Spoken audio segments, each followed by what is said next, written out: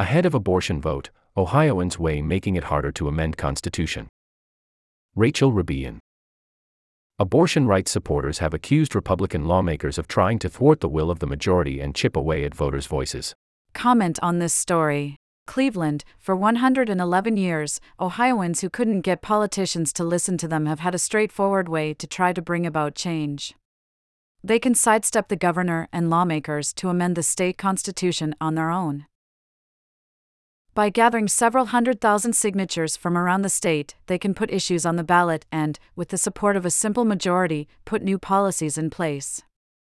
Under this system, abortion rights advocates have placed a measure on the November ballot that would guarantee access to abortion in a state where restrictions at around 6 weeks of pregnancy have been put on hold by a judge. But Ohio Republicans, who control both chambers of the state legislature and have sought to restrict access to abortion, are trying to make the process more difficult. They scheduled a special election for Tuesday with just one issue on the ballot: should constitutional amendments require the support of 60% of voters rather than a simple majority? To pass, that measure needs just a simple majority. If it's approved, future ballot initiatives, including the abortion measure, will need to achieve the new, higher threshold. Supporters of abortion rights and other advocates for keeping the citizen initiative process intact have accused Republican lawmakers of trying to thwart the will of the majority and weaken voters' voices. Republicans and opponents of abortion have defended their call for the special election, arguing that there should be a high bar for amending the state constitution, just as there is for modifying the U.S. Constitution. They argue that voters still would have a say in state policy under their plan and contend that they want to prevent out-of-state groups from wielding outsized influence in Ohio. In essence, Ohio voters are grappling with a confluence of two hot-button ideas: the fate of abortion rights and, when it comes to citizens' ability to change the state constitution, the future of an important tool of democracy. It's not a question of a voice at all. People still certainly have their voice, said Ohio Governor Mike DeWine, who supports raising the threshold to 60%. I think it's a question of, how do you view the Constitution? People are still going to have the opportunity to vote, and people are going to vote on this. Opponents of a 60% threshold contend that the Republicans' line of argument is disingenuous. They say raising the bar for changing the Constitution will make it harder to end partisan gerrymandering and ensure voters have fair representation. Plus, they contend, it would make it all but impossible to change the Constitution in ways that conservatives would support. Proponents of the new threshold are willing to change the rules because they don't trust voters, said Catherine Terser, executive director of Common Cause Ohio, a nonprofit group focused on strengthening democratic institutions. The special election Tuesday in Ohio has turned into a proxy fight over abortion, which has proved to be a potent political issue since the U.S. Supreme Court last year reversed the 1973 Roe v. Wade decision that guaranteed a constitutional right to an abortion. In two conservative-leaning states, voters rejected referendum measures that would have changed their constitutions to explicitly say they did not grant a right to an abortion, while voters in 3 states backed measures enshrining abortion rights in their constitutions.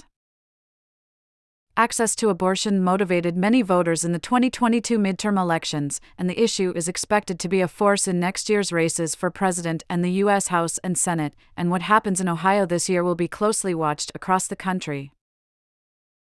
The Tuesday vote in Ohio has drawn unusually intense interest from voters and donors. As of Friday, more than 578,000 people had voted early, a turnout that is more than double what was seen in the May 2022 primary for Senate but low in comparison with a fall election for governor or president. Canvassers for and against the measure have been knocking on doors for weeks, and the cost of their efforts is climbing. Groups that support securing abortion rights in the November election and those that oppose Tuesday's ballot measure have raised roughly $25 million, according to campaign finance filings, while those on the other side have raised about $20 million. Both sides have accepted money from outside the state. Those opposed to changing the rules for amending the Constitution sense that Ohio voters are on their side. A July poll by USA Today and Suffolk University found that 57% of voters opposed raising the vote threshold. Support for the measure was soft even among Republicans, with only 38% of GOP voters backing changing the rules. In recent years, several states have rejected measures that would have raised the threshold for amending their state constitutions in response to efforts to expand Medicaid, raise the minimum wage, and limit gerrymandering. This includes in South Dakota and in Arkansas last year, while attempts to schedule a similar vote in Missouri failed this spring.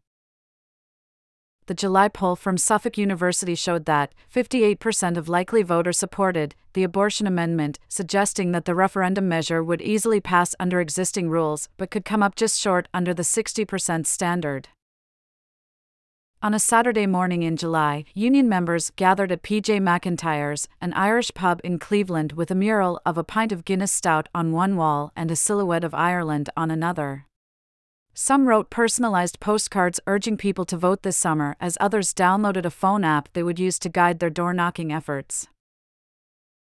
From the stage, speakers emphasized the importance of defeating Tuesday's ballot measure, Issue 1. The most corrupt state legislative majority in Ohio's history is trying to make a power grab to take away the power of the people, Sherry Abrensky, the president of the Cleveland Teachers Union, told the crowd. We are what's standing in the way of that corrupt majority taking away our power to do what's right for the people of our state. Hinting at a bribery scandal that sent a former Ohio House Speaker to prison, State Representative Michael Skindell, told the audience that voters need to send a message to these corrupt Republicans for trying to jam this down our throats. Afterward, Cleveland teacher Kurt Richards went door to door to talk to voters. He steered clear of talk about abortion and instead focused on the importance of keeping majority rule. Issue 1 wants to move that threshold to 60% needed, and so what that does is that takes the minority and gives them the majority, which doesn't make any sense to, really, anybody, Richards told one voter in a suburb on Cleveland's west side. At another house, Richards talked to Virginia Canwright.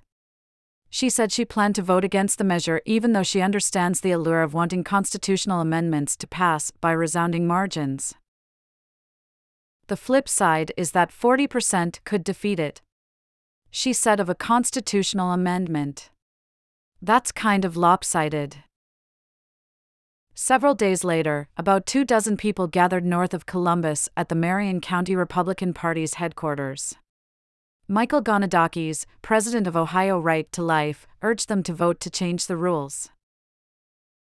Some people said, Gonadakis, isn't this all about the abortion issue? To me and my wife, Amy Gonadakis, it absolutely is. It's 100% about the abortion issue, he said. But for you, it might be about something else. Throughout the event, he ticked off a list of other issues: minimum wage, gun rights, marijuana legalization. Under the long-standing rules allowing simple majorities, our Constitution is for sale, Gonadakis said. He contended that powerful interest groups outside the state wanted to obstruct the will of the people and help finance expensive ballot measure campaigns in Ohio. Later that day, at a fundraiser for a coalition of anti-abortion groups at a farm southwest of Columbus, top Republicans delivered a similar message. Frank LaRose, Ohio's Secretary of State, who has since launched a bid for the U.S. Senate, was up first. Constitutions do not exist for day-to-day legislating, things like casinos or raising the minimum wage, or maybe trying to do something that would make it harder for farmers to run their operations, or something like this radical abortion amendment that is being considered this November, he said. LaRose pulled out a pocket-sized U.S. Constitution and noted that the document has been amended 27 times. By contrast, Ohio has amended its Constitution 172 times. He declared that the left wants to change it every year. That's why Valerie Cardwell, a resident of Pickaway County who attended the event, plans to vote for the measure, she said.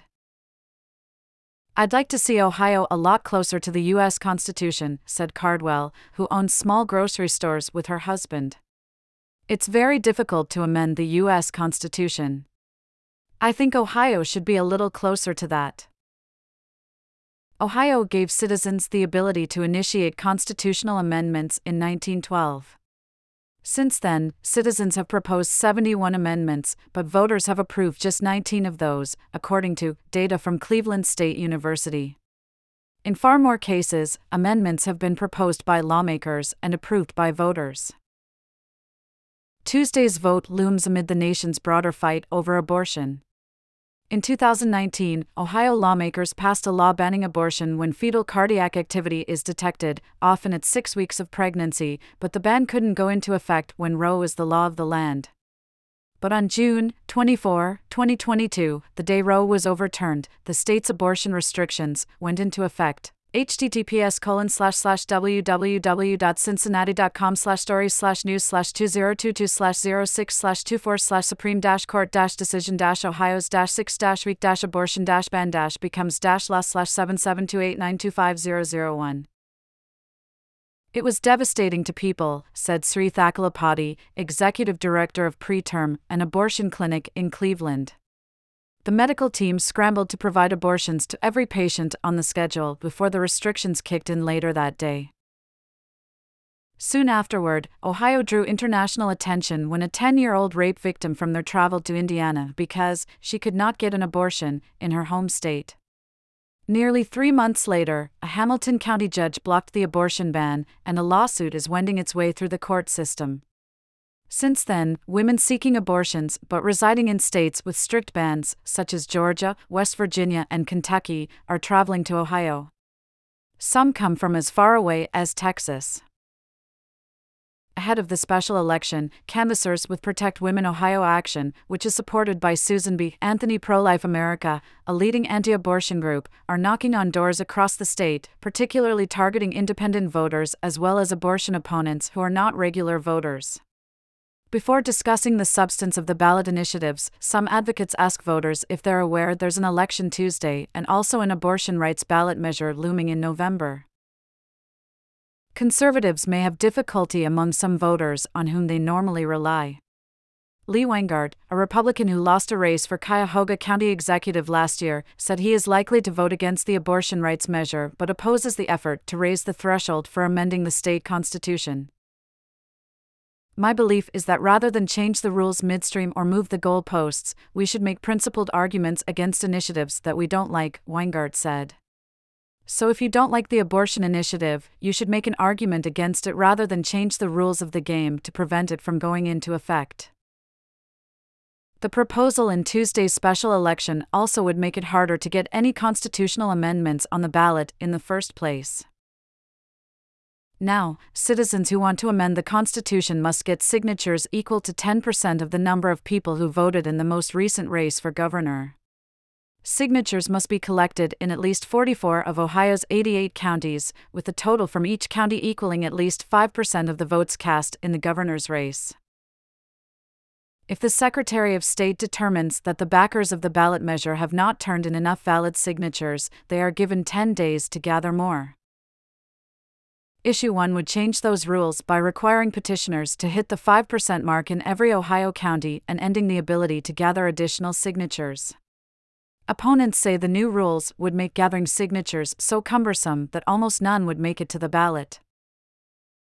Making it harder to amend the state constitution could help Republicans keep their majorities in the legislature. In 2015, voters approved a constitutional amendment aimed at curbing gerrymandering, but a Republican-dominated commission still drew election maps that favored the GOP. The state Supreme Court repeatedly ruled against the GOP maps, but the state used them last year because it ran out of time to draw ones the court would approve. Among the justices ruling against the GOP maps was Maureen O'Connor, the Republican Chief Justice who has since retired from the court.